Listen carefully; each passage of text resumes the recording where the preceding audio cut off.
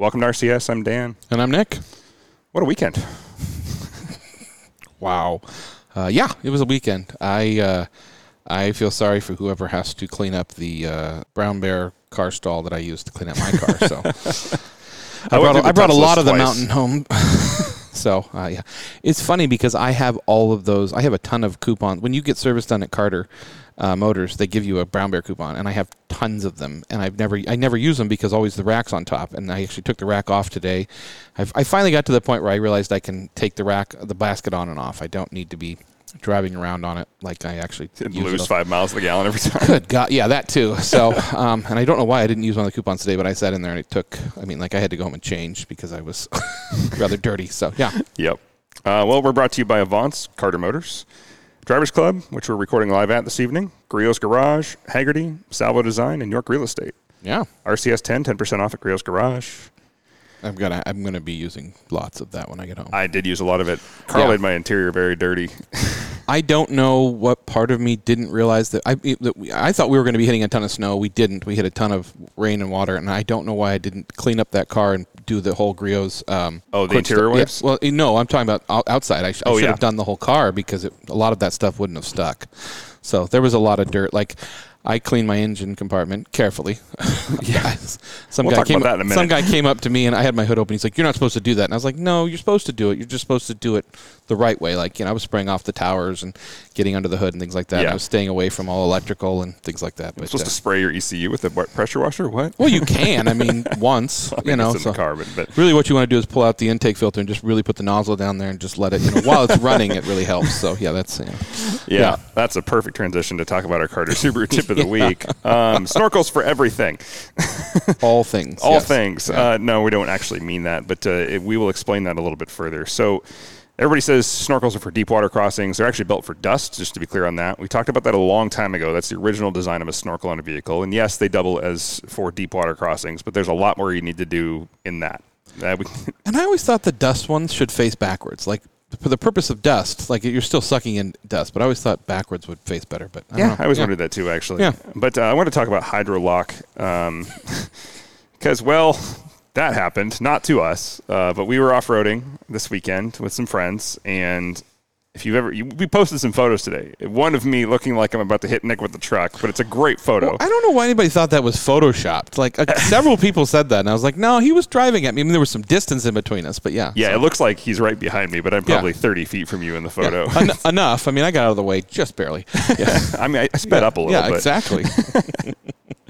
All right, so Hydro-Lock, technically it's called hydrostatic lock. The term's been shortened to Hydro-Lock, but it means the same thing. Basically, simply stated, fluid is preventing the pistons from reaching the top of their stroke.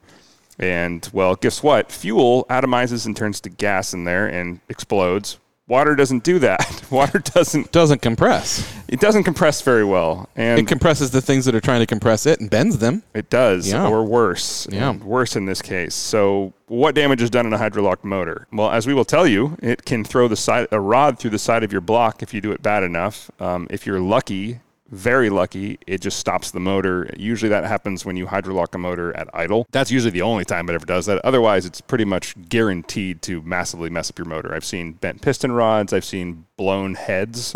I've seen valves recessed back into the head. I've seen exhaust manifolds blown off. It can do catastrophic damage to a motor.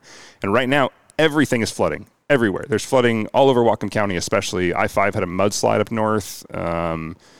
Fall City, there's a flood warning down in Carnation, and then Duval's underwater, the road into Duval as usual. It's tempting, and it's fun to go through those really deep puddles. I'm not going to lie. We all do it, especially when we're off-road. We're like, heck yeah, throttle down on the Raptor.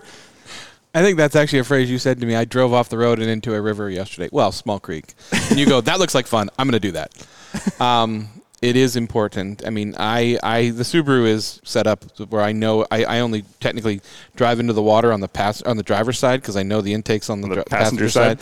I'm careful about that, but it is something that you really have to watch. There are baffles and things like that are supposed to stop it. But if you suck so much water out of, a lot of those intakes come off of the side of out of the wheel well, which is where most of the water's coming in, ironically. So, well, they're supposed to be behind the splash shield, and they're usually protected. Depends on how deep of water you get into. It also depends on a couple other little things, like if you change the front bumper out on your car. If you've done any splash shield cutting to fit one of those aftermarket bumpers, like I know a lot of high clearance bumpers do that. I did on my Land Cruiser, actually. You want to have fun off-road. Most vehicles are designed to take it, but there is a limit, and you'd be surprised what this was. So this happened actually on a friend's Land Rover. Of all vehicles you'd expect to be able to handle a big puddle, Land Rover's pretty high on the list. A Discovery, not a Range Rover, a Land Rover. Yeah, an electrical storm? Absolutely not. But water crossing? Sure, absolutely. Right. My Land Cruiser was actually the same way. The intake on my 99, which is a 100 series Land Cruiser, was built like that. Now, I actually had a snorkel for it. Davis ended up putting it on after I sold it to him.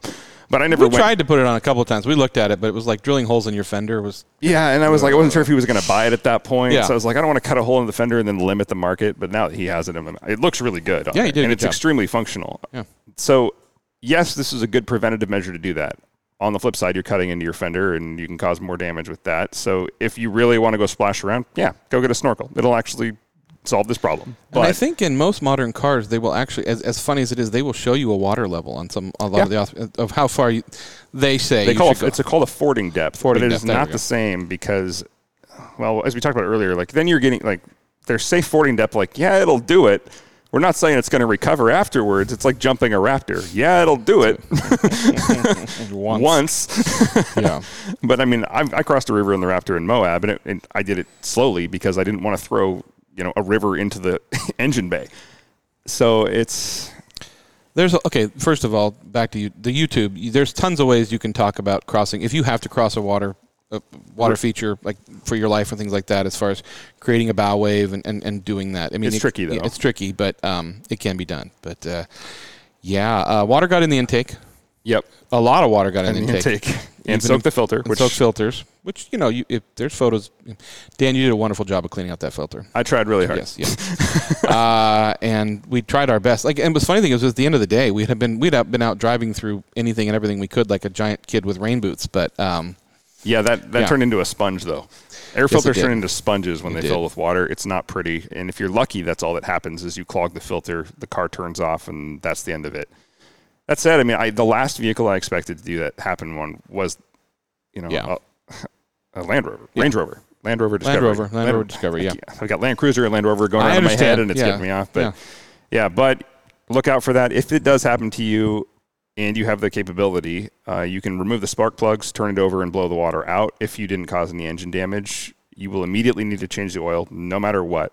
If you're lucky, this is all that happens. And that isn't uncommon on motorcycles, actually. This used to happen a lot on motorcycles. Well, that's because people jump into the water and things like that. You fall over in you're doing a river crossing, your air intake's there. I mean, it's just, but they typically will just turn off, thank God. I had it several times over the years on motorcycles, and every time it was pull the spark plug, just fire it until the water blows out, and it seemed to be fine. It never stopped me before, but on a car, it's usually, you got more cylinders than one. And this car was running too. Like when we pulled the filter off, like it ran really well. So I don't know.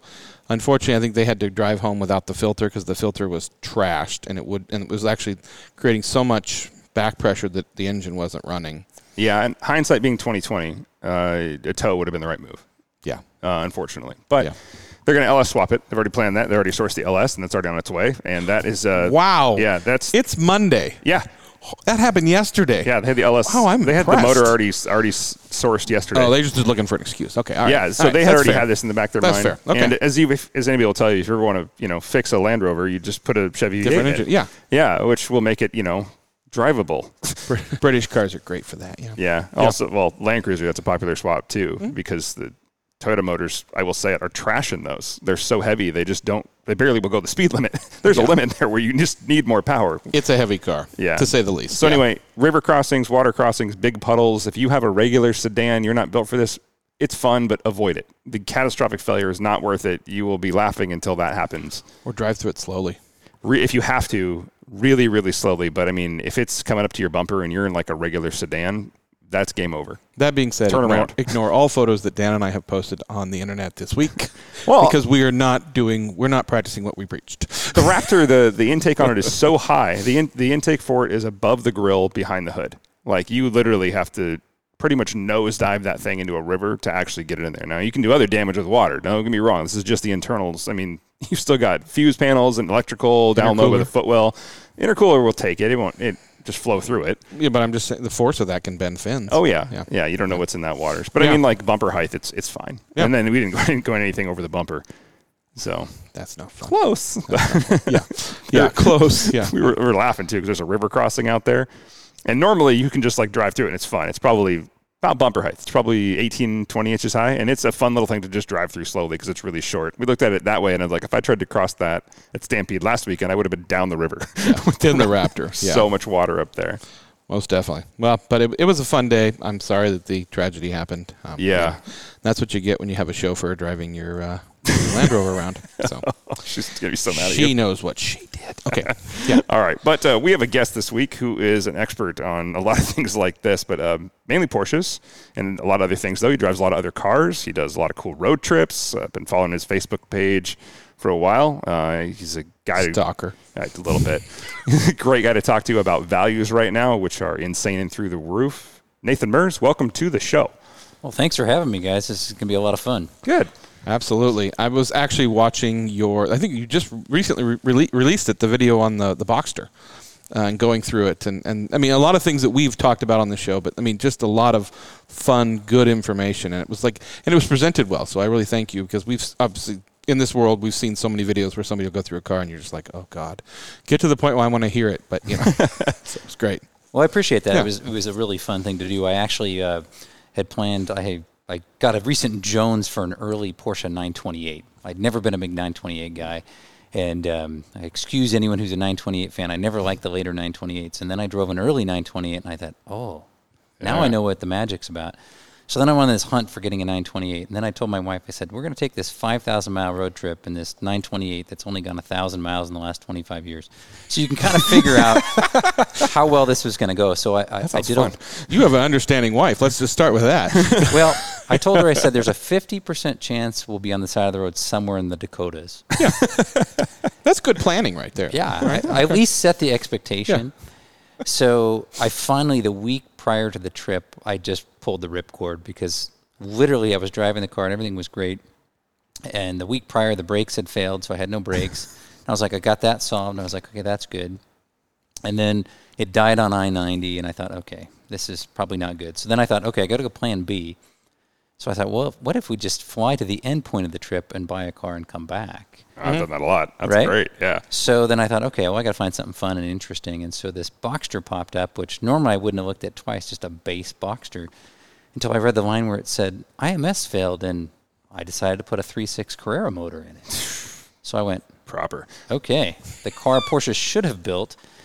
What the hell? It was in Maryland, and I thought, well, and good friends at PCA said, well, they can drop it off here, and they've got a lift and some tools. And so I Amazoned a bunch of car parts there and figured I'll fly in, quickly give it a service, and hopefully it makes it 5,000 miles.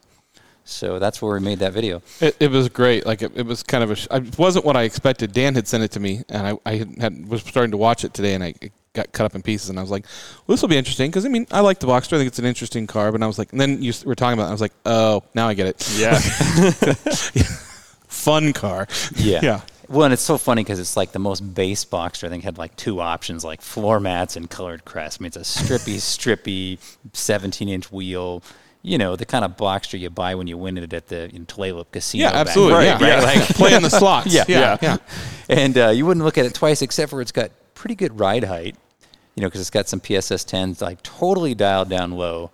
Badly needs wheel spacers, but yeah, it still looks pretty good. So I thought, and so I drove that silly car everywhere, including a lapping day at Road America. So that's what awesome. could be better, right? I mean, why not? I mean, they're great little cars, and that's right where Arvant's got. I mean, he bought his Boxster and was beating on it, and yeah, many times. So you've got the Boxster now. You have a pretty nice collection of cars, though.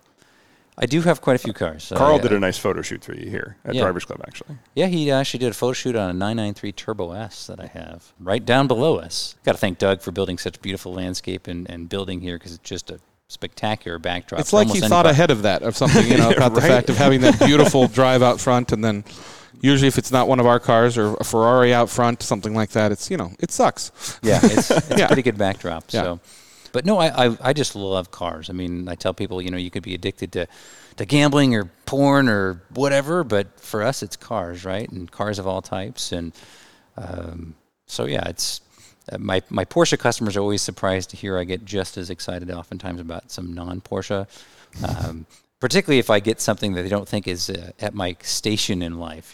I love you can have other knowledge other than Porsche knowledge? That's so weird. I didn't know that. We should shut this off right now. Yeah. Well, Porsche people, we tend to be a little bit odd, and they think there's only one brand in the world. Mm-hmm. And it's funny, we were talking C7 Z06, and that was kind of fun because I have one customer in particular, and he's always giving me grief, and he says, I think I'm the only customer you have that is a Porsche and a Corvette guy. I said, well, probably not the only one, but you are rare. They exist, yes. Yeah. The Dan Putnams of the world, actually. So yeah. Well, like I always said, the worst part about being a Corvette owner was being a Corvette owner. Other than that, I love the car. But I mean, it had so many awesome T-shirts and plastic pieces and zip ties, and So.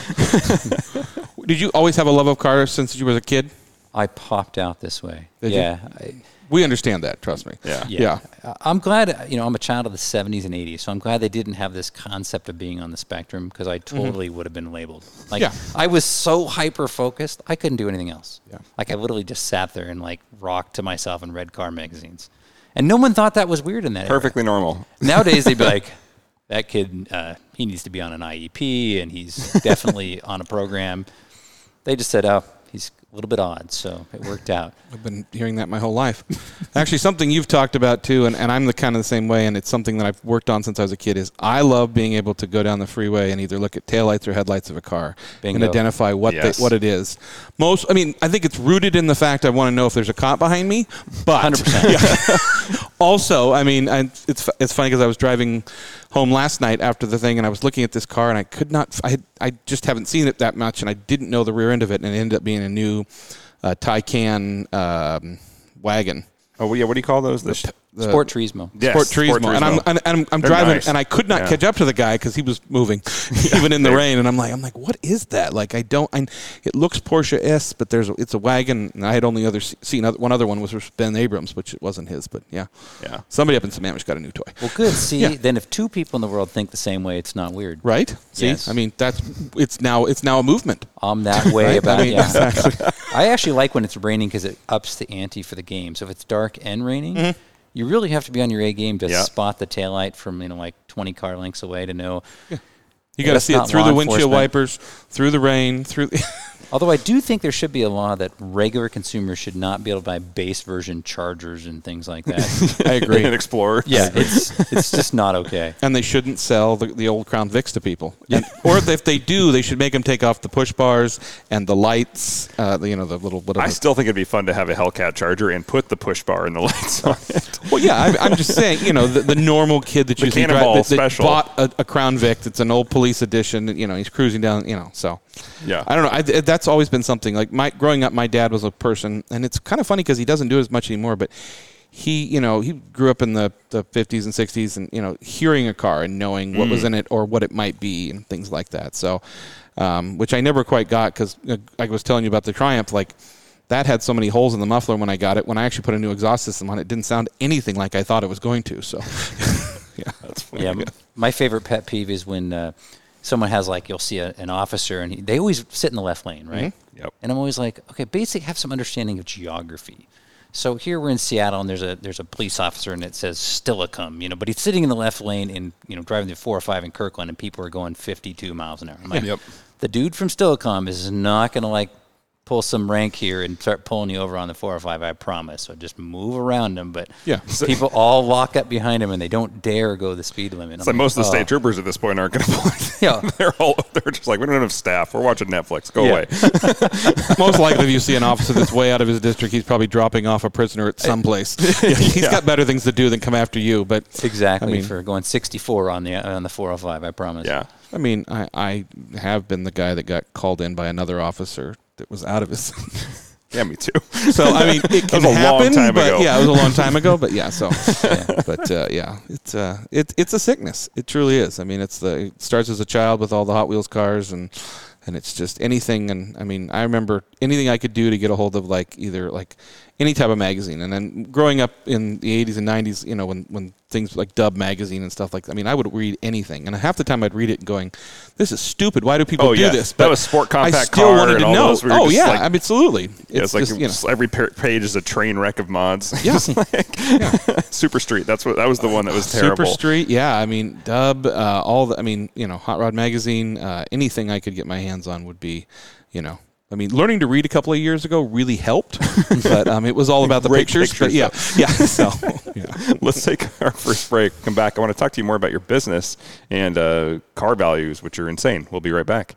We spend an average of 8 hours and 41 minutes a day facing screens. Laptops, smartphones, tablets, even digital refrigerators. But what are we really connected to? Isn't it time you connected to something greater? Sometimes the best way to connect is to disconnect. This moment of escape was created by Hagerty for people who love cars. And we're back. Let's talk about your business, Columbia Valley Luxury Cars. Yeah. So basically, the first thing about my business is my brand doesn't fit, and I've just been too darn lazy to change it. Works for the winery. It's fine. Well, I used to be out in Eastern Washington. It's kind of where my heart is. I was born and raised here in Kirkland, but we had a home out there, and no one was selling kind of premium. Where were you out there? I was in Richland. Oh, okay. Yeah. Absolutely. Nice. And no one was selling stuff yet. I saw people were driving this stuff, and so when I decided to go into the car business, I thought, well, here's an opportunity. Someone should be selling, what I call, near high line stuff, 3 Series BMWs and E-Class Mercedes-Benz and that kind of stuff, X5s. And so we opened a store there, this is 16 years ago or something. And I was actually way more successful at it than I wanted to be, which sounds absolutely the silliest thing you could ever have. Mostly because I don't want to work that hard. It's a time thing more than anything. Yep. Yeah. Because when you're selling, I didn't realize, I thought, I think of a 3 Series, I think the M3 or something kind of fun. But when you're selling pedestrian, E90 325 premium package in silver, it's just someone wanting a fancier, Civic, essentially, right? Hey, somebody ordered that. The dealer did, yeah, right? Yeah. No. And it was a $299 lease out of Santa Monica. I know how it works.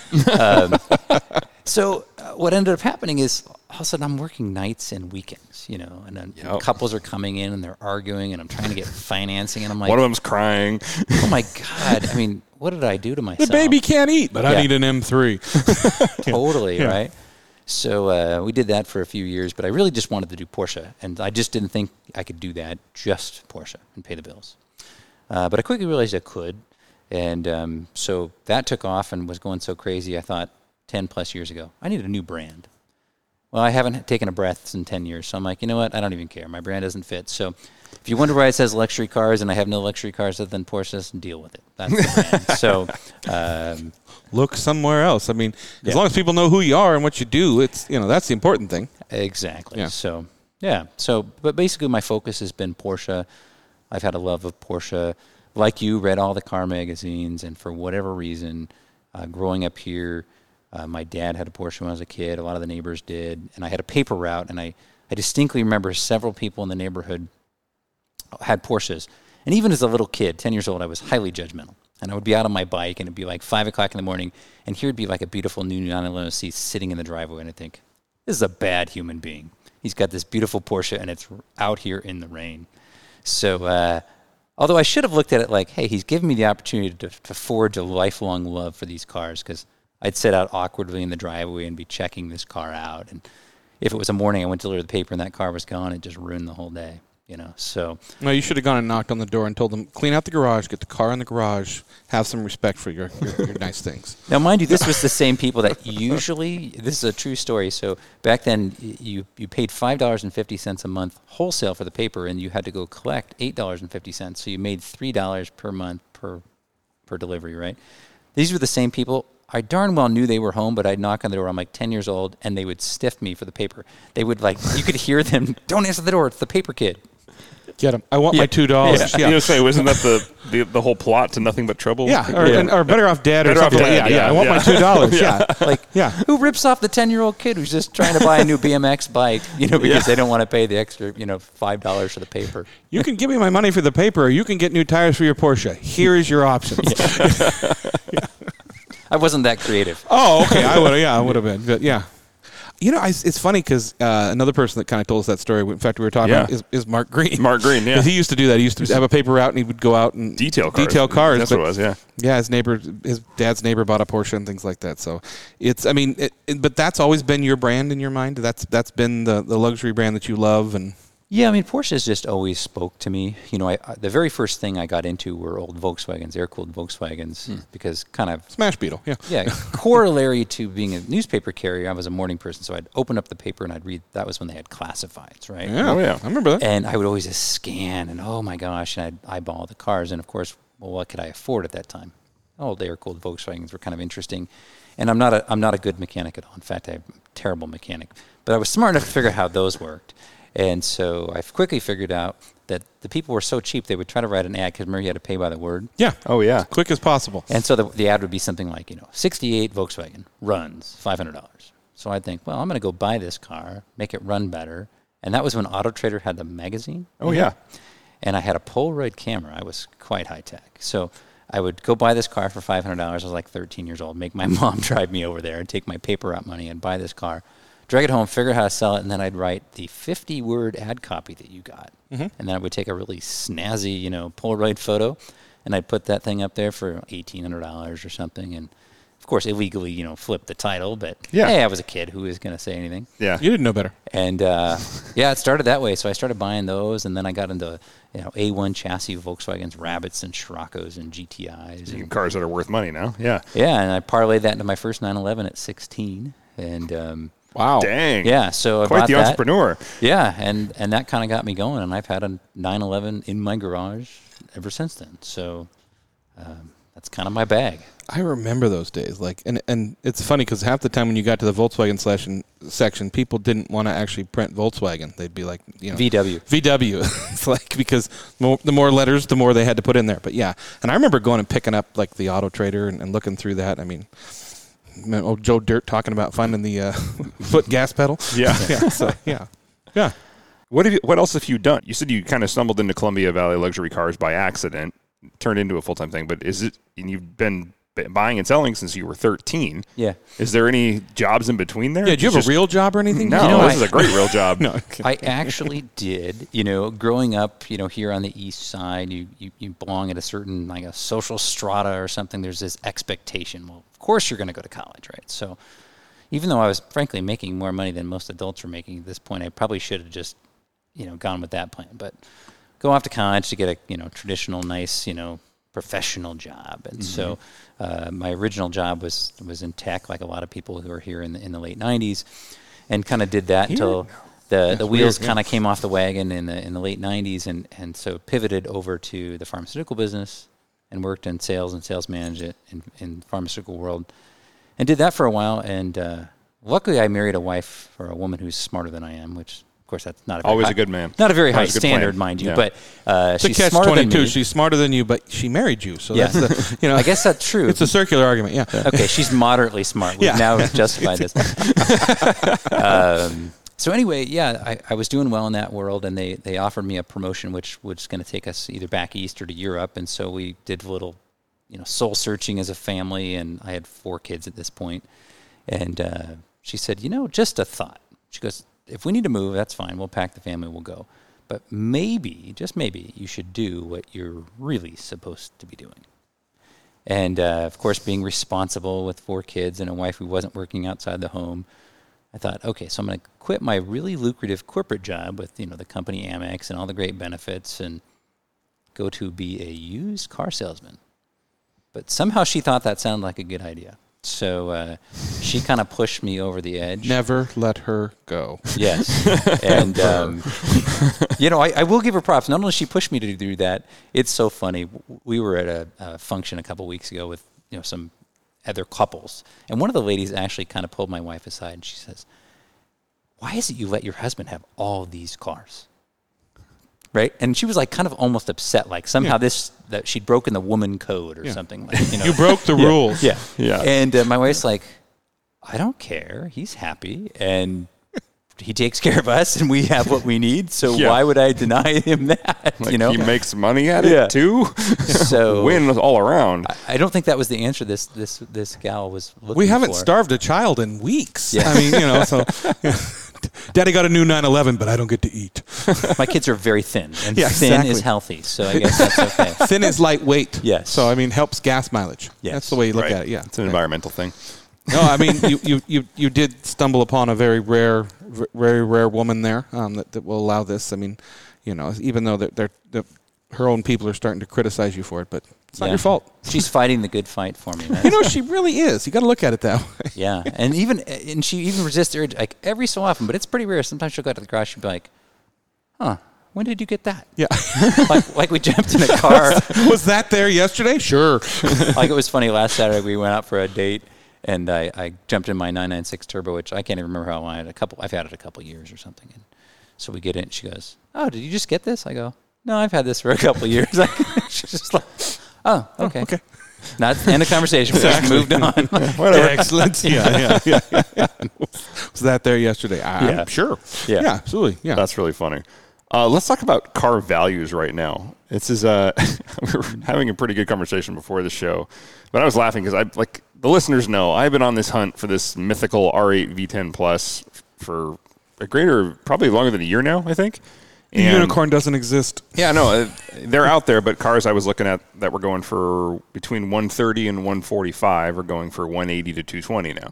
Literally, the exact same cars. I've seen them kind of float around, actually. I've seen them shift dealerships. I'm like, oh, I know that car. Because when you're looking for a car that limited and I'm looking for a red one with certain interior options, there's only a handful of them. So you see the same car, and it's just flip, flip, flip, flip. Like, people are just buying and flipping. Like, I got one bought out from underneath me for $150, and that was way more than I was willing to spend. And he sold it less than a year later for, I think the Carfax, they're listing it for $190 now, the same car. I was like, that was a smart move by that guy. The world is unusual. Like I was telling you about that ZR1 in Pennsylvania that's going for over $250,000, even though it's a low VIN. Yeah. It's ridiculous, this world. Yeah. So, yeah. So that's going to be working well for you, but... it's what's funny. It like? There's a couple things. One, it actually works against me. People ask what I think about this. I hate it. For so many reasons. Nice job, I Dan. hate it. Yeah. No, this is a great... Yeah, no. This is actually... Well, one, because I truly am an enthusiast, right? So, and because I have a love for these cars and a passion for them, I want to be able to share that opportunity with other people. And the more out of reach a lot of these cars get, they become not shared. Yeah. Right? And so, like I sold an early 911 today, and it was really fun because this gentleman had never driven an early 911. And so for him to have the opportunity to have that experience, but of course that was a very expensive experience for him to have. It used to be I could get someone that experience 10 years ago for $30,000. Well, there's, we forget this living on the east side, but the reality is there's just a lot more enthusiasts that can afford $30 for a fun car than can afford $150 or $250. Right. Yeah. Right. And so maybe I'm just being very PC or something. I kind of like this equal opportunity car enthusiasm community. I'll give a props out to Avance. I mean, that's one of the things I like about Avance. I mean, you see people in $500,000 cars and you see people with $5,000 cars. And that's actually more interesting to me culturally to go be in that environment than one where the cost of entry is 6 or 7 figures. Right? Yeah. So, yeah, I mean, the value front, the other thing that's hard is that obviously for me to sell cars, I have to buy cars. Yeah. Well, everyone feels like if they sell a car today, they've got to add some mega X factor on it. Or they think if they're selling it today, they're potentially being foolish. And so it's hard to establish a number of people are happy with that they're willing to sell. So that always creates a little bit of a challenge. And the other thing is less of a science. It used to be, up until even probably a year ago, in the Porsche market, I could predict within literally a couple $100 what a car would sell for. Nowadays, I have a general range, and then I have to add it could be stupid number on top. Because you just don't know. Particularly if you're going to put it at one of the online auction venues. Oh, yeah. Yeah, it's bizarre town. I mean, there's always been, Dan and I have spent enough time at Barrett-Jackson and things like that, and where you watch people that have a passion for something and they're going, I know it's worth $100, but because I want it and I need it in the garage, I'm willing to pay $130. Doesn't mean it's worth $130. I mean, we see that in the car market, we see it in the housing market right here. So, I mean, there's always been that, but I think now it's like, I want it, or I want to sell it, and I know it's worth $100, but I think I'm going to put it out there for $150 just to see. And then they start getting offers, and they're going, oh, well, wait a minute. If people are asking me at $150, then I can probably ask $160, and then it starts the bidding war, and then people are yelling at people on Facebook and calling them names. And that's its own conversation. That is, true. Man, I laugh. In fact, I almost reached out to a fellow in the industry.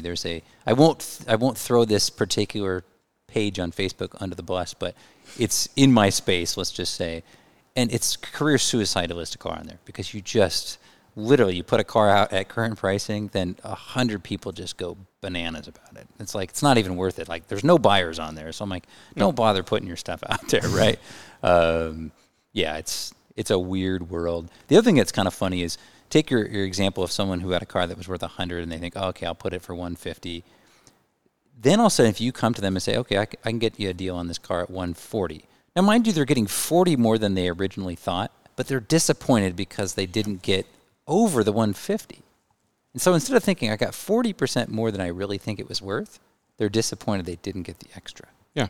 So it's a weird, like, how would you be disappointed about that? They moved the goalpost. This is what the problem is. Well, my point of before I went off on my little bit of my rant with Facebook is there becomes that they play it. I mean, it happens in everything. It's like, well, you put it for 150, somebody offers you 150, and then somebody else goes, well, I'll give you 151, and then you start this bidding war between two people, and then nobody buys the car because you pissed everybody else off. So, yeah, I mean, I have a philosophy. Not you. I'm talking about the general person that's selling on these online forums. So, absolutely. Yeah, I mean, my thing is, if I ever get in a bidding situation, I'm always done. Yeah, that's just philosophically, that's my style. Everyone's got their own thing, but to your point, you piss everybody off, and it just gets ugly. And I think I learned a lot from you. It's like when I'm buying stuff, no matter what it is, I go, this is my price. Like I know what I want to pay, and that's it. Like I'm not going to pay any more. And it's people, it's just kind of ridiculous to me. I think that people get out there and they think they're going to, just because they think it's worth something doesn't mean it is. I mean, obviously the old saying, it's worth whatever somebody's willing to pay for it, is true, but at the end of the day, if you want a bank to finance it, they're going to tell you exactly what they think it's worth. So, when it comes to financing, well, it's just mass market vehicles are different too, though, because when you've got so many, well, as Porsche especially, Porsche has 1 million limited editions.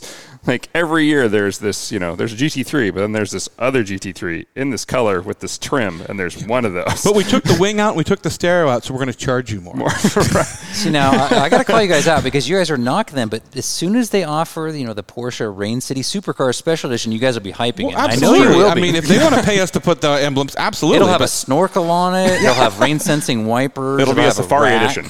You're selling us for us. See? And they'll make 20 of them, and everyone's like, dude, I got Safari the Edition Rain came in, City let's do it. Supercars Edition. I think Rain City Supercars would be more of a used Fiesta market, Ford Fiesta market. Exactly. But I don't know. It's interesting to me. I mean, Porsche's not the only one that does it with the limited edition. I mean, Lamborghini does it. I'm about to name all these companies that are actually related. Any exotic market is going to do that. I mean, how many years has Lamborghini told us that this is the last Aventador? We're not making any more Aventadors. We're just adding letters to this one. It's the same thing. They haven't added an X yet. Oh, they will. They will. SVJ X edition. We've talked about it before, but I always found that funny in some of these, after talking to a lot of the Porsche owners here, and they're like, oh, yeah, it's a special edition. But I paid more, and there's no stereo, and I don't have air conditioning. And I'm like, you paid more, and they took stuff out? So Ultimate Track lightweight. How many times do you go to the track? I've never been. I wouldn't take this to the track. It's limited edition. Oh, and it's paint a sample. Yeah. Absolutely. Oh, good God. I love PTS cars, though. Oh, I do too, but what's so cool funny is I would love to have the data, and I know Porsche would never release this because they'd be ratted out, but I would stake my reputation on late model Porsche GT cars. The more common paint to sample colors are more popular and more common than the lesser chosen standard colors. I guarantee it. Oh, probably. Yeah. I think Riviera blue, Miami blue. What's the other one? There's the 3 blues that are really close. That and that purple's coming back, like the one that was on the old. It's the 964 colors are coming back, which I love. Like those Ruby Stone, mint green. All the weird ones. I get it. I mean, Maritime they're pretty. blue. Yeah. I mean, it's just, but everybody, it's a one-off color. No, it's not.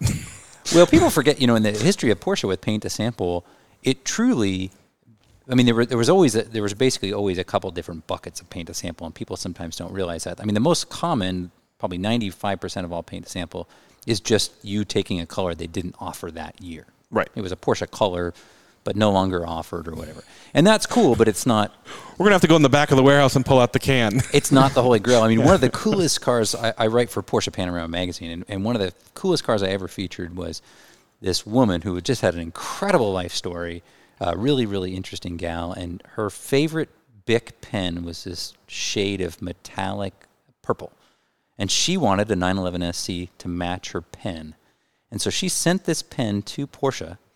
They color matched it and painted the car, and then they sent the pen back inscribed with the paint code for the car. So I did the feature showing her with the car with the actual pen that the car was modeled after, and it was so funny because that is so cool. One, if it's truly a 101, so it's truly a paint to sample. She provided the sample, but the coolest part was just because her background. She was a computer science person in the 60s, was teaching engineers how to do Fortran and stuff. So really way ahead of her time. And so here she's this single gal driving this purple 911 SC, and she said, it's the 70s, and men would come up to her and say, what a disgrace that you painted your Porsche this color. I can't believe you would have changed the color. And she, had to fight with them to prove that, no, actually, this was the color my car was painted. But that was one of the most fun articles, just to meet her and see this car and see that Bic pen. It was killer. Somebody in the Bic marketing department's going, when did they start making Porsches out of our pens? Yeah. We want a royalty. Yeah, wait a minute. Yeah, there's money to be made here somewhere. Okay, that's a really cool story. Like that is dead right. I don't think I've seen a completely custom PTS newer Porsche. There's off the top of my head. There has. We haven't actually seen. I mean, we've seen a couple in Monterey. Oh yeah, I forgot what his name is out of Florida that always has he has a Rolls Royce delivered every year. Yeah, he gets those custom colors, but it's rare. I mean, and I don't know. And maybe you could speak to this. When you contact Porsche and you have the money and you go, okay, I've got this special color that my grandmother knitted into an Afghan when I was 2, and I really want this. Does Porsche have to, and they go, okay, we made this for one person, but then somebody else sees it and calls them and goes, okay, I'm going to give you an extra $5,000 where you paint. I mean, does that happen? It used to, but no. So now what happens is the paint to sample list is approved. So there's actually an internal document which says, here are the 87 or 114 or whatever the number is, colors which have been tested. Because one of the things that they do, which makes sense, is they put it through product testing to make sure the product holds up. So they expose it to the heat and sun and UV and acid rain and all that stuff to make sure the paint quality will meet Porsche standards. So sometimes they'll test a color and they just say, hey, it doesn't meet our standard, and then they won't do it. So that's one of the reasons they almost never will do a true one-off.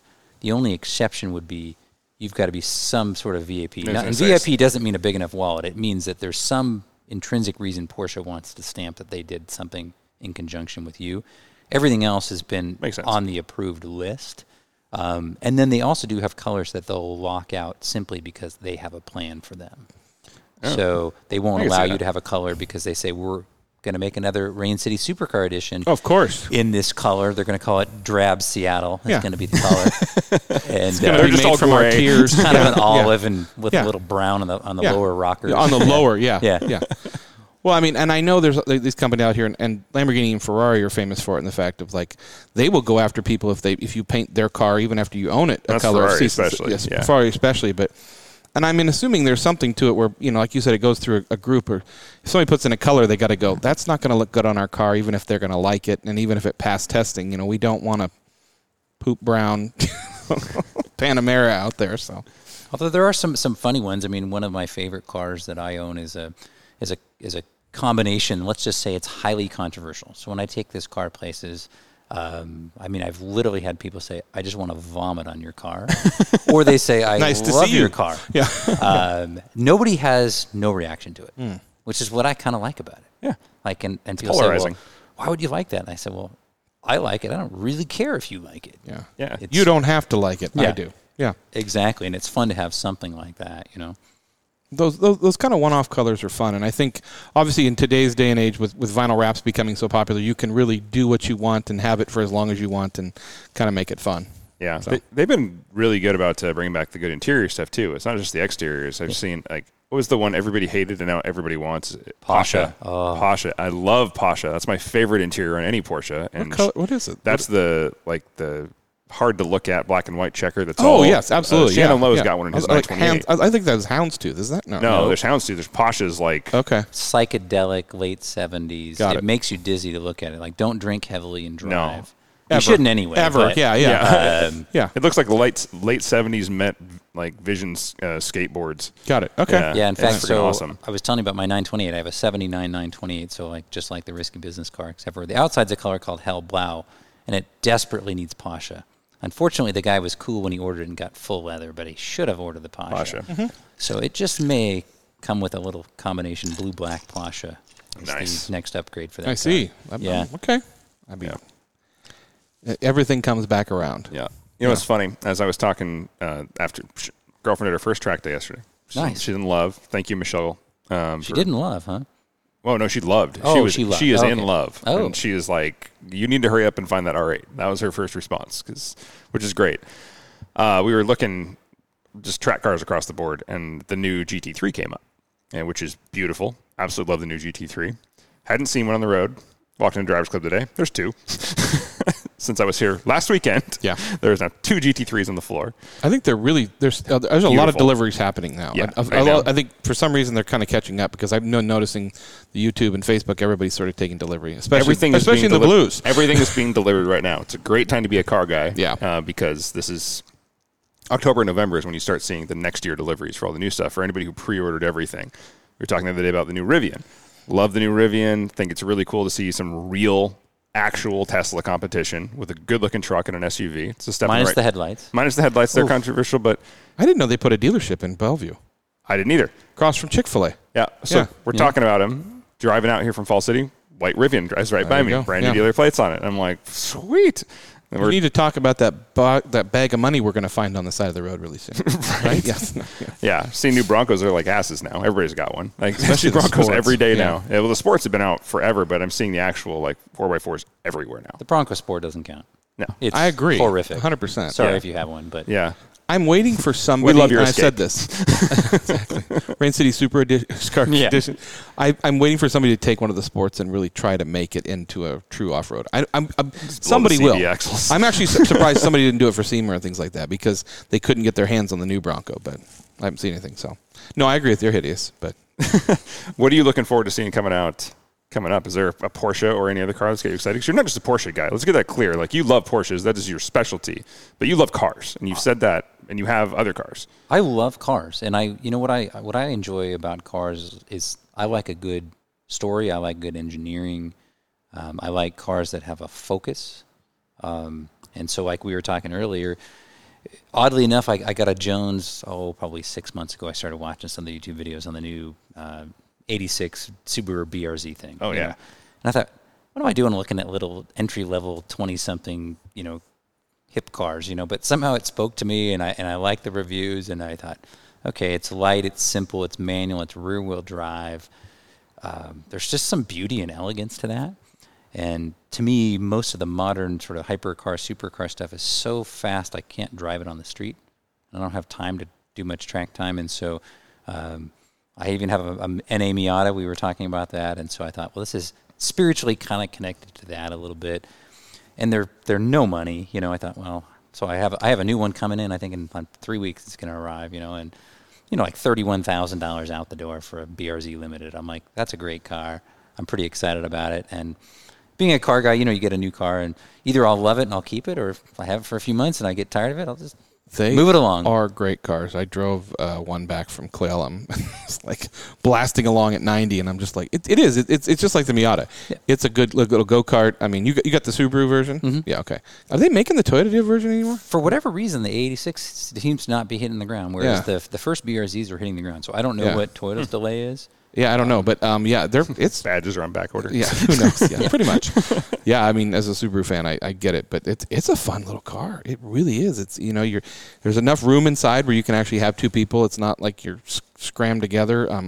It gets up and goes. If you want to modify it, they're very easy to modify and have fun with. And the engines are pretty bulletproof, but And if you want to, you can like the guy from the Drift. You can put a Ferrari engine in the front of it and through the windshield and call it a day. That was really cool, actually. Oh, it's wonderful. Yeah, yeah, exactly. I love that stuff. So, well, the funny thing is, you're laughing because you were talking about the car magazines in the 80s and 90s, and you guys were probably again smarter than me, but I used to look at those and I didn't think they were dumb builds. I was like, oh man, I need something like that. So the funny thing is, like even me who knows better, because I've bought a bunch of new cars and gone down this path where I've literally ordered the hot butt parts before the new cars even arrived, And so I'm already online thinking. Never done that. I'm like, okay, what suspension goodies are already out there? Yeah. Oh, is there going to be a turbocharger kit for this car? And I'm already like spending time thinking about this. I'm like, okay, this is the most ridiculous thing. Why am I spending actually good time after this? I should just be happy with the way the car comes. But I was looking at those magazines just to clarify this, and it was like the dub bills and stuff, like people that had taken Chevy Silverados and put Escalade front ends on them and chromed and painted everything underneath, and I'm going, you can't drive that. Like it's not. It's a show. I didn't get that, but I always loved to see the builds that people had beat on, and they took photos of it and it was dirty and there were exhaust burns out the side. I'm talking about the Arab Uni and Wings West body kits on your Accord V6 with the 5-speed manual. Or used the to put those on for a living. Took it from your mom. Yeah, and it was screwed on with wood screws from the back. Don't forget the air kits that everybody put on. Oh, they the were Civics. too. Yeah, So. We all laughed. We're like, yeah, they were all screwed on with wood screws. Oh, absolutely. And don't forget Underglow, Street Glow. And that was just right. Yeah. Everybody needed that with the thick ass wires that could be scraped and broken. So you'll laugh. I can admit this is a safe space. I'm hoping it's a safe space. So we'll see. What are you going to say? Growing up in Kirkland, of course, this is when you used to cruise. So absolutely. You cruise Lake Washington Boulevard, and I remember this is about 1986 or something. And the coolest guy out there had the Mazda B2000, like an 86, the first, right? Mm-hmm. With the lowrider, but he did the coolest thing I'd ever seen. He turned the rear bed into a hot tub.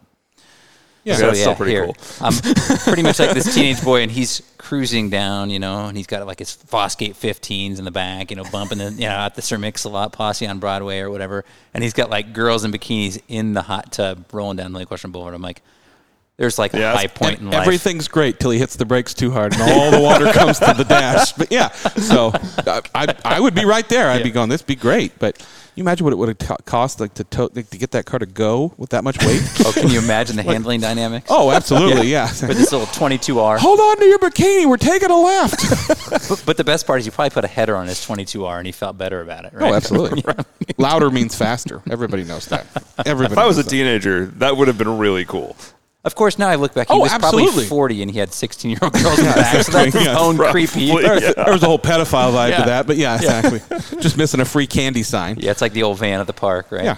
Oh, that's funny. Hey, vans used to be cool. I remember the 18. They're back, man. Yeah. Hey, don't hate vans. I love vans. I don't hate vans at all. In fact, one of my most tearful vans I sold literally like a year ago because I got so much grief from friends. I had a 2002 Chevy Express LT. Okay. And I loved this van. Like, it was the coolest thing ever. And like, people would be like, do you belong to like a weird church group or something? I go, where's your guitar? Do you want to talk to me about my Lord and Savior? Yeah, exactly. Oh, and it was great. I loved this thing. In fact, during the beginning of COVID, I found a car I wanted to buy in Omaha. And I thought, okay, well, they really weren't flying, and people were really more freaked out. And I thought, I got plenty of time on my hands. So I thought, well, I'll bet you I can drive to Omaha, pick up a car, get a U-Haul trailer, bring it back, and somehow do that over 5 days and never speak to a single human being. Like, this is going to be my test. So I got my LT van, which has the bed in the back, right? Got all my towing stuff and packed a cooler of food. And then other than, using my credit card at the pump, I didn't talk to anybody. I drove it all the way to Omaha. The guy I went to buy the car from, he stayed in the house, and I talked to him on FaceTime as I looked at the car in the garage. Bought the car, and then I got to U-Haul. I used the app to pick up the trailer and then loaded the car, brought it all the way back here, and in 5 days I didn't interact with a single human being. Sounds joyful. And I lived in my Chevy Express van, which I'm telling you, I could be happy as a clam living in my Chevy Express van with my U-Haul trailer. Living the dream. I mean, I'm all about vans. I mean, we've talked about if Dodge ever made that van they did with the Hellcat engine in it, I'd be all over it. It's the only minivan I would own. So I still want the GMC from the A-Team. I've never outgrown it. I don't care. Of course, I've everybody never wants, outgrown it. I mean, there's never been a time in my life I didn't want that van. Everyone wants the shaggin' wagon, right? I mean, absolutely, yeah. I mean, I just always wanted that truck from Kill Bill. I think that's the real classy one. So leave that name out, but yeah. I think when I look back to my childhood, the two cars that dominated my childhood were Dukes of Hazzard and the A-Team, and probably Knight Rider. Kit from Knight Rider. Yeah. That's exactly the trifecta. I mean, I can't tell you the amount of times that I tried to take from an AutoZone. AutoZone had those lights. I mean, I tried to put one on a Subaru. It never worked. Everybody wanted that because you always wanted to go into a dark garage and turn it on. Well, my C6 Z06 was black on black on black. See? And it had that intake right in the front there. And I was like, how do I hide the LEDs in there? Yeah. It's like, I'll never have them on, but just for that one time I want to mess with my friends, I really want that in there. And I never did it, and I still wish I had to this day. Calling up Hollywood, getting Mr. Feeney to record some things for you? Yeah, yes. Absolutely. So, if you don't know, Boy Meets World, Mr. Feeney was the voice for Kit. Yes. Yeah. And nobody can beat the A-Team. I mean, I can't believe I was allowed to watch that, actually, looking back. That and the Dukes of Hazzard. I still want a 308 from Magnum PI. Yeah. Not to mention chips. See, I like chips because the cars that were on the freeway, I always paid attention to when they were out driving around. I was like, in California, they have way cooler cars. So I didn't care what they were doing. I just was like, hey, just you keep driving on those motorcycles because I'm going to check out what's in the background. Move along, Paunch. Yeah. Absolutely. Boy, I forgot about that, too. Jeez. Old school. All right, let's take our next break. We'll be right back. Grandpa, what do you call this thing again? It's a 66 Ford Bronco. I think you got ripped off. Why is that, honey? It's got no Wi-Fi, no USB port, no Bluetooth. Exactly. I guess we'll just have to talk. Sometimes the best way to connect is to disconnect. Is that the window button? It's called a window crank. Cool. The faster I move it, the faster it goes down. This moment of escape was created by Hagerty. Being old is kind of cool, Grandpa. Works for me. For people who love cars. And we're back. Okay, so we're talking about the break, about a little bit online auctions and stuff like that. And I want to add to that of like, what car are you looking for? What car have you been looking for that you haven't been able to find yet? Or, I mean, not even price-wise, just like what's that holy grail right now? I'm all over the map, but... I have 7 of them, but... people are going to listen to this show and think, this guy's so odd, but my holy grail, I'd like a late W123 240D manual slick top and bamboo. Yeah, call me crazy. At least he doesn't know exactly what he wants. That's kind of sad, yeah. Yeah. Okay. I love something about a 52 horsepower, diesel... 4-speed that, it's 21 seconds, 0 to 60 time. Eventually, kind of thing? Yeah. Yeah, okay. Just something about that car. I've owned a few over the years, and they speak to me. So that's certainly on the list. I'd go for an A-Team van. If that popped up, I think I'd be a bidder, like a little Uncle Rico special. I am realizing we are the guys from old school right now, but I'm okay with it. Oh, absolutely. Get the old Red Dragon out there? Yeah, exactly. Yeah. Funny enough, people always think I'll be searching for Porsche, but, I get so many Porsches, and I have so many Porsches that those kind of end up in my life. Mm-hmm. I don't have to seek those out. I mean, I'm blessed to get those opportunities. They find you. Yeah. Nobody calls and offers me the 83 240D 4-speed. So if you're listening and your grandma has this car, it speaks to me. Call me, but tell her it's not worth anything. Yes. You want to get it out of the garage, and you know a guy. Yeah. So okay, let's talk about being in the automotive industry and these online auctions and how that affects things. I mean, good, bad, ugly. Do you think it's a good place for people to go? I mean, obviously we go online, and most of eBay now is full of dealerships that are selling everything on eBay, and they're not really for sale on eBay. It's another place for them to advertise. Yeah, I mean, I guess the first question is how correct and polite are we being? Or are we being very transparent here? How about that? We're transparent. Authentic. Authentically transparent. Yes. So, like all of you, I check BAT daily, probably 4 times a day. So I will admit I have an addiction. I'm seeing a therapist about it. I'm trying to work through these issues. Oh, you guys both get on there at the same time? Yeah, that's good. Pretty much. Yeah, exactly. You're seeing me. I need a Porsche. Yeah.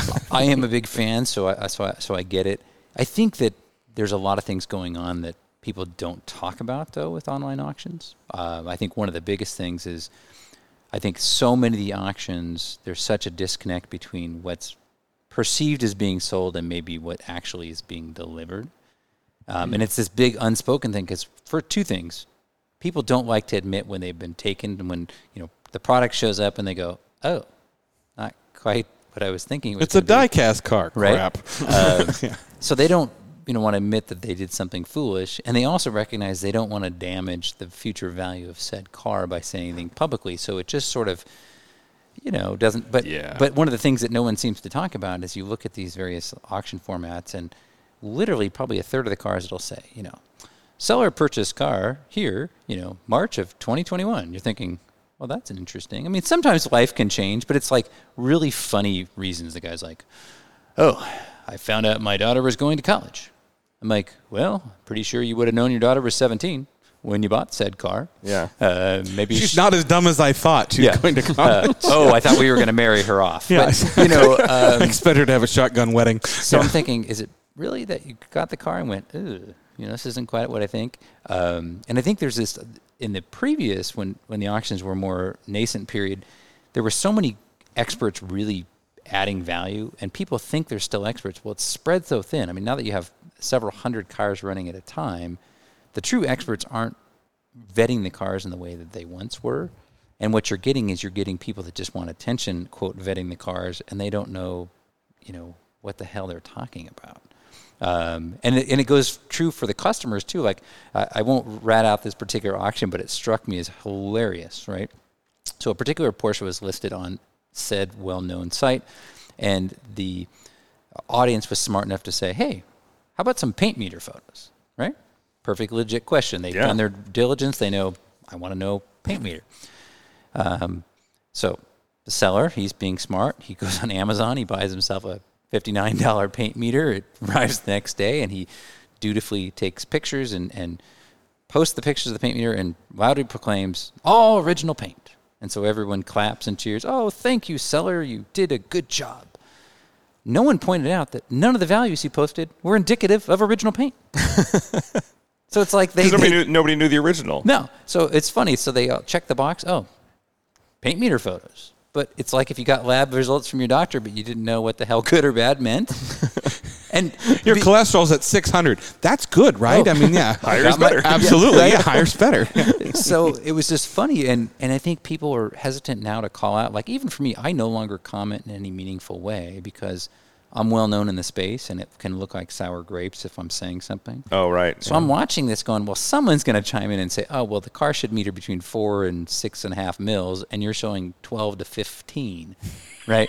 But nobody did, and they're all like, good job, seller. Hey, there's original paint under 6 or 7 layers there. Come on, you're fine. So it's that kind of stuff that I'm seeing happen now is this transition. And some of it's comical, but some of it breaks my heart because I love the cars and I want someone to have a good experience. And it doesn't mean that a car with a non-original paint is not a good car. It can be fine, but it's something you'd want to know. Yeah. Right. Well, I think Bring a Trailer has helped in the industry a little bit because they really push people to get all the information out. I mean, I remember when eBay Motors came out and it was like you checked a box and said, "I'm selling a Corvette." Sure, it's got a motor. Like nobody checked it. Like I mean, I think they have to get better. I think because people are demanding it. But it's, I mean, so many times you will come. I mean, I remember being at Barrett-Jackson. They pulled the car off the block because the owner had lied through his teeth, and they just hadn't had a chance to check it. And when they did, nothing was true. So that's not Barrett's fault. I'm not bashing them, but yeah. Yeah, they get what they're submitted. They look at it and they're like, wait a minute. Yeah, exactly. It was good on them for pulling it, actually. Yeah, that's not a Golf. That's a Fiat with barn doors. That doesn't count. Yeah. Well, and you hope consumers are smart enough to think logically through any of these cars, whether it's an actual physical auction or whether it's an online auction, except for at the very, very top of the market. Nobody inspects these cars. So that's why you'll see the language, seller claims, believed to be, stated as. Those are all disclaimer words because no one's looked at it. They're just taking the seller's word. And so I always tell people, I'm what I call platform agnostic, meaning that I'll buy a car off any platform without ascribing a value, positive or negative, to it. So a lot of people say, oh, I bought it off, this venue, so therefore it's good. Oh, or I bought it off eBay, therefore it's bad. I bought it off Craigslist, it's bad, right? And I say, well, good cars get sold in bad places and bad cars get sold in good places. You have to be willing and able to do the work to decipher whether it's a good car. And in some ways, the opportunity in today's market is the arbitrage of finding good product in bad venues and putting it in the right venue, right? So, case in point, I just sold an NA Miata, an 8,000-mile 94 M Edition car. Spectacular car, It's like right? brand new for 90. Oh, like in the 8,000 miles wrapper, is nothing. like chalk under the chassis. I mean, you could eat off the bottom of the car, right? And I bought it off Craigslist in Helena, Montana, because I was there visiting my kid, and as any good car guy does, I had an hour to kill. He had he had a class to go to, and he's like, "Dad, you can just hang out." And I get on my phone. I'm like, I'm gonna buy a car. And I see this Miata, original owner, 8,000 miles. I was like, doop, doop, doop, doop, doop. And I went over and went to the guy's house. Old guy bought this car, and again, it was just who's going to buy this car in Helena, Montana? So you do the right things, and you place, put it right time. Yeah, you put it out there, and that's really where the opportunity. People say, "Are there any buys in the market?" Well, you have to be willing to go to places that maybe not everyone is. Yep. And I do that a lot. You can be prepared no matter what. I'm following a story that's kind of developing on an F40 that got sold 3 PPI inspections, and they missed the fact that the transmission was totally blown. And the new owners are going through it and all that. But I mean, it happens. You can have the best of intentions. You can have the best people doing it. Things get missed. I mean, it's tough, and sometimes people just don't know. So. I love buying cars in weird places and driving them home. That's my favorite thing. You just like going to weird places. Yeah. Or you just buy cars that are worth less in certain places. I bought the C6 in California where they were a dime a dozen at the time. It was like $45,000 up here or $35,000 down there. Drove it up, put 20,000 miles on it, sold it for more than I paid for it. Bought my S2000 outside of St. Louis, this little tiny I flew into St. Louis. I flew out of St. Louis, some tiny little plane that I barely fit in that had mail on it as well, to another small town, and bought this S2000 in January. I drove it home. I drove it for 2 years, and I sold it for $3,000 more than I paid for it. And it was because I bought it in the middle of a freaking cornfield, basically. It was great. I was driving back yesterday in that storm, and when it kind of let up, I was next to a car hauler. And, car haulers, they're exposed car haulers. Oh, yeah. And in that very back spot right behind the cab was an S2000, a white S2000 that was my as unicorn. mint as I can, to the point where I was looking at that going, that should be enclosed. There's no way this should be outside. There's an Escalade banging off the back, and I'm like, my white on anything but tan AP2 S2000 is one of the unicorns. Somebody's getting something good over here. But I mean, I was just looking at it going, even driving in the rain, I'm looking at it going, it was clean, it was nice. I was just going, what is that doing in an unexposed trailer? See, now we can have a whole podcast about transport, and we could tell horror stories, because I'll bet you $5 that guy paid for enclosed transport, and it shows up at his door in an enclosed transport. He just didn't know it made 90% of the transport open. Yeah. If you're listening to this and you're taking delivery of a white S2000, sorry, we should talk. We know nothing. Yeah. No, I mean, that happens. That's actually a great topic. I remember when my dad had a 1985 535 and had 185 horsepower, was the most powerful four sedan in the world. And we got to know the BMW dealership in Spokane because that's where I grew up. And I always laugh because when BMW's always made this big thing about the fact that they came in an enclosed trailer. And most of the time they do because BMW has their own trailers. But there's been so many times, but now being older, I've been driving somewhere and I'll see an open with brand new BMWs, blowing in the wind. I'm like, wait a minute. Exactly what you said. They're pulled into a lot, they're put in an enclosed trailer, and they are delivered in an enclosed trailer. In fact, I laugh. Hopefully, if you're buying a 2020 E63 AMG wagon, this might have been your car, but a really good client of mine takes some storage space for me. And I've got cameras on my building, and so it's like Sunday night, a week ago, and I get a little notification that someone's behind my building. And so I look at my phone, and I look, and I think, there's a old Dodge Ram truck with a U-Haul trailer behind my building. And so I zoom in, and I'm like, so I can see this gal that works for my client. I thought, so I call my client. I said, hey, do you have someone at the building? And he says, oh, yeah, I sold off my E63 wagon. She's getting it loaded. I'm out of town. And I said, do you know who's picking your car up? He goes, I don't know. The dealer hired someone.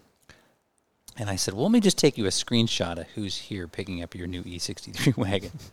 And it's a guy with the Dodge Ram with the U-Haul. Apparently his trailer broke, and he had to rent this. So I said, I don't care. It's not on me. I said, I'm just going to send a screenshot and ask if your guy really wants his, $150,000 car towed on an open U-Haul trailer behind a 1995 Dodge half-ton pickup truck. Is that car being sold local? It is going to Arizona. Okay, I believe. good. Well, Okay, yeah. although who knows we with know somebody that who bought one setup. of those. No, I know somebody who bought one like yesterday. So I can was show you like, the photos. No. Spectacular. Good. I'm like, okay, yeah. It left in great condition. Yeah, I was like, Yeah. wait a minute. No, okay. That's an awesome car. So Yes, it is. That's Yeah. funny. I when I sold my C6 Z06, I was living in Arlington at the time, and the guy who bought it was out of Utah, actually. And he had a transport come pick it up, arranged for it. Nicest guy, gave me we did the whole deal, money ahead of time, money had cleared, no problems with the transaction and the sale. But the guy who came to pick it up, he said a transport's going to come pick it up. A tow truck pulls up, flatbed tow truck. So I call the guy right away. Because I'm like, you said a transport's coming up. There's a tow truck here. It's like, one, it's a flatbed, but he does not have the right equipment to load a car this low. And if you've ever seen a C6 Corvette, they have enough overhang to scrape on everything and anything in the road.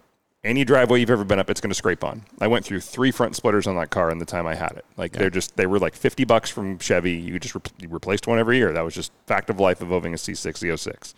I said, it's going to scrape. I had literally like a board at the end of my driveway just to get in and out, and I didn't have a steep driveway. I said, it's going to scrape on the trailer, man. I was like, I'll take all the photos you want, but I am signing off right now. Like, this is out of my hands. If this is what you want to go with, he'll load it up, but it's going to get damaged. Period. Sure enough, as soon as it goes in the truck, as soon as it got on the truck, front splitter just folds under the car and just rips it right off the front of the car. I'm just like, okay, like I told you. He's like, it's fine. I know. I had another splitter like in the back of the car that I hadn't used yet because, like I said, I bought them in bulk from the Corvette for him. They would do group buys, and so I bought 3 of them, I think, for $50 each. And Big spender. yeah, and so he's like, it's fine, I guess. Just let it go. I'm like, dude. This car was pristine when I sent it to you, and I had a buddy of mine come out with a really nice camera because I just had this is a long time ago. You just had those little crappy point and shoots. I had a nice DSLR come out and give me like really high-res photos in an obnoxious way of like every corner and every bad angle that thing would scrape on because it's a Corvette. I was like, all right, I'm sending you all the photos. This is how it left. Yeah. So Well, I mean, he was happy when he got it, but he did have to have the front bumper repaired. I think everybody assumes that because they go online and they try to find a better deal that Reliable is going to show up and take their car or, and they're not. I mean, you want that reliable price and you want that care. And even those guys can screw up from time to time. But yeah, we've seen it with exotics at Drivers Club. I mean, even the best transporters have a bad day. Like somebody comes in the trailer and walks around with a, something on their belt or a rivet on their jeans, and it's like down that RS. Saw that in person, actually. And I will say this, if you're scheduling a car to be picked up and a tow truck shows up, it better be because the semi can't get to your house. That's really the only reason that it should go on a tow truck, so. Yeah. Yeah, this will be a whole podcast on. We agree. I agree. Yeah. We'll have you back. So misunderstood. Yeah, exactly. I always tell customers, I said, I know you have this little cute image that this nice little tidy person is going to show up and they're going to pick up your pristine car and they're going to put it in a trailer and it's going to magically show up for your house in Memphis. I go, no. That's just not how that's going to open work. the door and all the popcorn is going to fall out that's been protecting your car.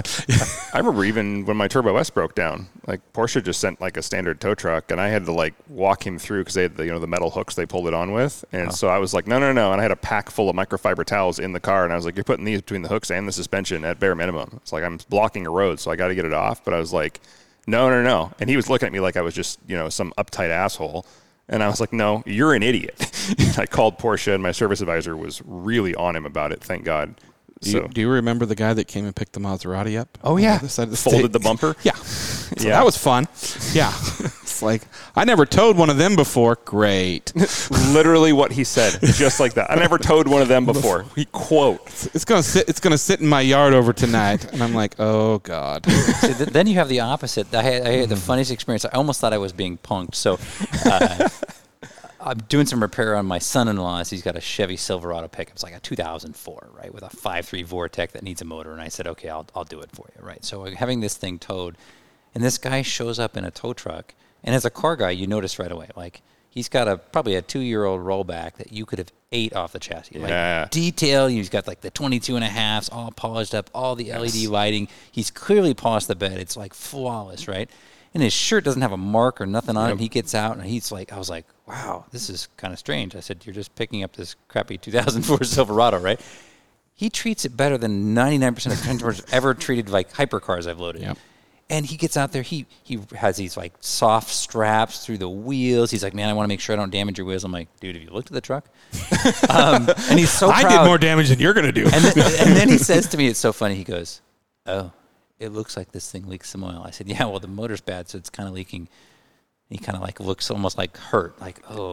I just polished the deck. Yeah. So he literally has like this like shrink wrap, and he gets under the truck and he wraps underneath it, and then he tapes down cardboard underneath it so it won't drip on the deck of his truck. I'm like, this is a man who loves his job. I mean, I was like, this is so cool. I'm like, I would hire you. They're few and far between, but there are those people that take pride in that job. Yeah. And it's, yeah. Do you remember when Drivers Club had the, what was it? The Jesco? Was it? No, what was it? Which one? The Koenigsegg? The Koenigsegg. Yeah. When those guys loaded that thing up, they literally white gloved that car into and out of the transport, and it was the first one. It was the prototype that came up, and so they literally white gloved the car in and out of the trailer. It was like, yeah, you could have like laid down and just licked the floor. It was traveling with the world record holder at the time too, but I mean, it was really cool I to get see. that. Yeah, I'm sure that was an insurance requirement of like, this car is going to leave here. You're going to make sure it's done right. So, that was really cool to see. Yeah. Yeah, they're out there. They're good transporters out there, but yeah, everybody has a bad day, unfortunately. Oh yes. Yeah. Now, sometimes you get the opposite, and one of my, hopefully he's not listening to this, although he might get a good chuckle out of it. I've got a good client of mine who, we'll call him eccentric. He's a great man. Like I really enjoy him. Good collectors are really though. And so, but what I like about him is every car he has, he drives, right? So God bless him. I sold him a GT2 RS a few years ago, and then he decided he wanted to go a different direction. He says, well, come over, let's talk about what I want to do, and then you can take the GT2. I said, okay, no problem. So I get over there, and the car, of course, is filthy. The splitter's cracked, and the wheels are just, it's filthy, right? And I'm like, okay, fine. Metropolitan, they'll get this car, they'll get it all polished up. So I'm going around it, and I'm thinking, okay, I got to do a little PDR, I got to touch up some wheel rash. And I open up the passenger door, and I just literally am speechless. I think, wow, I'm not sure. And I'm thinking to myself, okay, I don't think this client has a dog. The driver or the passenger side dash above the glove box literally looks like some large animal has mauled it. Like all the deviated stitching is like pulled out, and there's big holes and scratches torn in the whole leather dash. And I look, and I'm like, okay. So I look at him, and I said, what the hell happened here? And he goes from looking kind of glum, which is his typical look. He's kind of a mad scientist type, to looking like overjoyed. He's like, oh my God, I got to tell you about this. This is so great. And I go, wow, okay. People aren't usually excited. Not the reaction I was looking for. Yeah, okay. And he goes, you know me, I'm an avid cyclist. I figured out, I took out the bucket seat. Oh, God. And then what I could do is, if I took the front wheel off, I could shove the car in, and then I just could rest the forks on the dash, and I didn't have to put a rack on the car. And I kid you not, he was proud of this. He was like, this is great. I can take my bike to work, and then when the weather's good, I can bike home. And so I said to him, they make suction cup mounts for that for Porsches. Porsche, they offer a rack for the. No, I guess if you have a YSEC package, you have the carbon roof, and you can't get the bike mount, but you can get a C-sucker rack on it. So what we ended up doing, because I said, well, you recognize I can't sell this car, right? Yeah. And so what we came up with, so if you bought a car, if you have a GT2 RS, and it was ever once sold through Manheim, you might have this car. I said, what we'll do is we'll run it through the auction, and whatever it brings and whatever I'll pay you on trade. And that's what we did. We ran it through the auction because I was like, I don't even know where you would start. Yeah. Yeah. You're talking whole new dash, everything. Yeah. And he thought it was great. He was like, oh, yeah, no problem. I got my fun out of it. So he took the seat out and was storing his bike in there. Yeah, which makes a lot of logical sense, right? You I'm just thinking of the 40-year-old virgin. I'm going to put my bike in your trunk. Okay. Wow. So I put my electric skateboard in the front seat of my Turbo S a few times, but I've covered it in like towels, and I had a cover on it. I do that with my Subaru. Yeah. There was no towels, let me tell you. I mean, good for him, I guess. I don't know. I love that they're driven. I mean, it's not here right now, but I know a Drivers Club member who just got snow tires on their GT2 RS. Yeah. And I know it sees snow. It saw it last year, a lot of it. I don't even think I'd do that. Rear-wheel drive, 710 horsepower. What could go wrong? There's certain things you just shouldn't do. It's really just a really fast plow. Yeah, pretty much, yeah. It's low enough. Well, it's funny you talk about I could fit my sled in the front if I take out the... like my Holy Grail car, I remember I worked at the Porsche dealer when I was in high school over here in Bellevue before it was Barrier. And they had a poster, and I've been looking for this poster forever because I want to recreate this. But they had a poster. This is the 964 era, and they had a picture of a white 964 up in the Swiss Alps, and it showed this white 964 with 4 snow chains on it, and it had a ski rack on the roof. And I always looked at that poster and thought, okay, not only would that be cool, but to be, at that time, I'm a 16-year-old kid, 17-year-old kid, like to be wealthy enough that you could take this Porsche and be like, oh yeah, it's my snow car. It's my snow car, right? Yeah. And I'm going to put a rack on it. And I've always thought, I want to recreate that, put the snow tires on. Oh, I agree. The chains. And I never did the chains. I did snow tires on the Turbo S, and it was fantastic in the ice and snow. Like, that was so much fun in the snow. Like, just like nobody expected to see it, and it had so much grip. I think it's the best all-wheel drive system I've ever driven. I mean, Ferrari sold the FF driving up the side of a ski hill, so I mean, good for them, Yeah. Well, it's funny if you guys, I don't know if you guys read Pano or not, but about, it's maybe 3 years ago. So I write for Pano, and so Rob Sass, who's the editor, is a good friend of mine, and we like to banter funny car ideas. And so I said, one of the things I hate about car magazines, it's so formulaic. It's like pretty people driving pretty cars in pretty places. I'm like, how about we take some ugly people and we'll drive. Put them in an alley. We'll drive in an ugly season, and and he says, well, what are you thinking? And I said, well, let's go, because we already had to be in Pennsylvania. I said, let's take like some all-wheel drive Porsche and drive it through the winter up to Quebec. Because they had Ice Carnival, right? So he had a 996 turbo, and he's like, we can take my car. And I said, so we got Michelin to give us some snow tires. Okay. And we drove from Easton, Pennsylvania, all the way up to Quebec City, and then drove into Toronto, and then down into Detroit. We did almost 3,000 miles over like 72 hours. Yeah. I read that. That was great. And we had so much fun, and props to Rob. Like, he is the coolest guy, because we're like on like grade 3 roads in like northern Maine, which like basically logging roads, hard packed snow, and I'm doing triple digits, and he's sitting in the passenger seat looking at his phone. And I'm like, you want to drive? He's like, nope, you're good. And we just hammered that car. I mean, just. It's always nice when it's somebody else's car. Yeah. And like somebody's Land Rover. Yeah, he didn't care. Hypothetically, yeah. I think we could talk forever, but we gotta wrap this one up. What's going on with Avance? Let's see here. Speaking of driving cars in bad conditions, Avance Off-Road, November 20th. We'll be there for that, of course, with the heater, with the grill, with the cooler, the fireplace. Everybody loved the heater. It worked out well. The heater works great. Yes. Put the heater into the tent. It's just a nice little hot box there. Yeah. Rescheduled December 2nd is Avance Ladies Night. Christy's feeling better, so you guys can have that now. That's at Group 2 in Woodinville. Check that out, ladies. Let's see here. It's a private car tour coming after that. More Avance Off-Road, but those are the main 2 things you should focus on right now. We'll talk about the rest in our next few episodes. But Avance Off-Road, come by. Just come by, check it out. Yeah. You don't have to go out off-road. It's super fun for spectators. Come hang out with us. Yeah. It's fun. So got swag. Thank you for coming. We definitely want to have you back on, because I think we could have. I think you're right. The Transporter episode would be kind of fun. I think some of the things we've seen and probably you've seen. So, it would be a comedy hour. Yeah, there's a good do's and don'ts guide there too. Right? Yep. I think so.